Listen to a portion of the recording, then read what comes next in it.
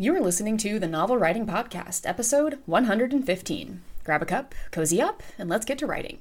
Today's episode is about what I call decision pivots. If you are like literally everyone else listening to this podcast, you have probably made a decision that you ended up regretting, but then felt like you couldn't go back on it for whatever reason. The reasons for your second thoughts don't actually matter, just that you have them. It could be with the direction you took your story, the decision to pitch a book to an agent but you're 2 years in and no dice, or the decision to abandon a story in order to chase a new shiny idea that manifested in a dream last week. Again, the regretted decision itself doesn't matter. But what does is this perception that we are forever locked into the decisions we make, in the thought that if we stop doing the things that we have been doing since making those decisions, then we must be unreliable. I'm calling bull. I won't say the rest of that word because there may be younger ears listening, but suffice to say that the thought that we have to keep doing the things that we decided on a year ago, a month ago, or a day ago, that thought is a fallacy. A specific fallacy, actually, called the sunk cost fallacy. It's the idea that we put greater importance on the things we are already doing because of the time we've invested in doing them.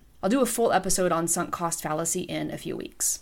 The further down the wrong path you go, the farther away you get from the actual goal that you want. Just because you keep walking doesn't mean you're on the right path. That's where decision pivots come in. Decision pivots are the permission to redecide your decisions, or to pivot and make different ones. New ones that actually take you closer to your goals. Decision pivots take you off the wrong path and onto the right one, whatever wrong and right mean to you.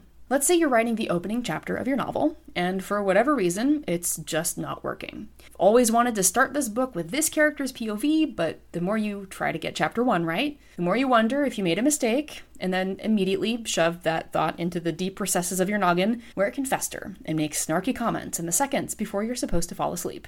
Now, if that sounds oddly specific, welcome to my experience with chapter 1 of my first book, Mark of Stars. It originally started with what is now chapter 2, and it wasn't until my final draft that I swapped the chapters and made what is now chapter 1 be where I started the book, with my main character's brother's point of view. Changing to Luke's point of view for chapter 1 of Mark of Stars, instead of Emma's point of view, made the book work. It puts the reader right in the action from the opening pages, and I've heard from so many readers that the first chapter is what grabbed them. The original first chapter wouldn't have grabbed me, and I'm the one who wrote it. That decision pivot saved the book. Now, I want to make something very clear. Decision pivots are not going back on your word, even if it's your word to yourself. Every decision we make is our best guess with the information available at that time. And as we go down the road, we learn new information that by nature changes what may be the quote-unquote best decision. Decision pivots allow us to change direction without feeling like a failure. Ultimately, this journey is not about doing things perfectly right the first time.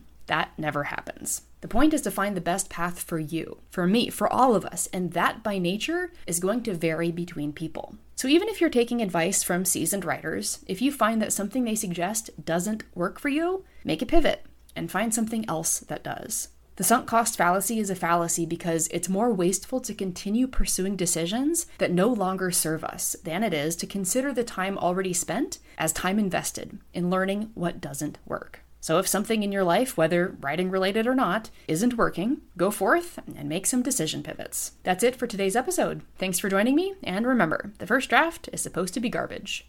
The Novel Writing Podcast is a production of Tally Inc. To find out more about our writing resources, including the 60-day novel writing challenge, check out the links in the description.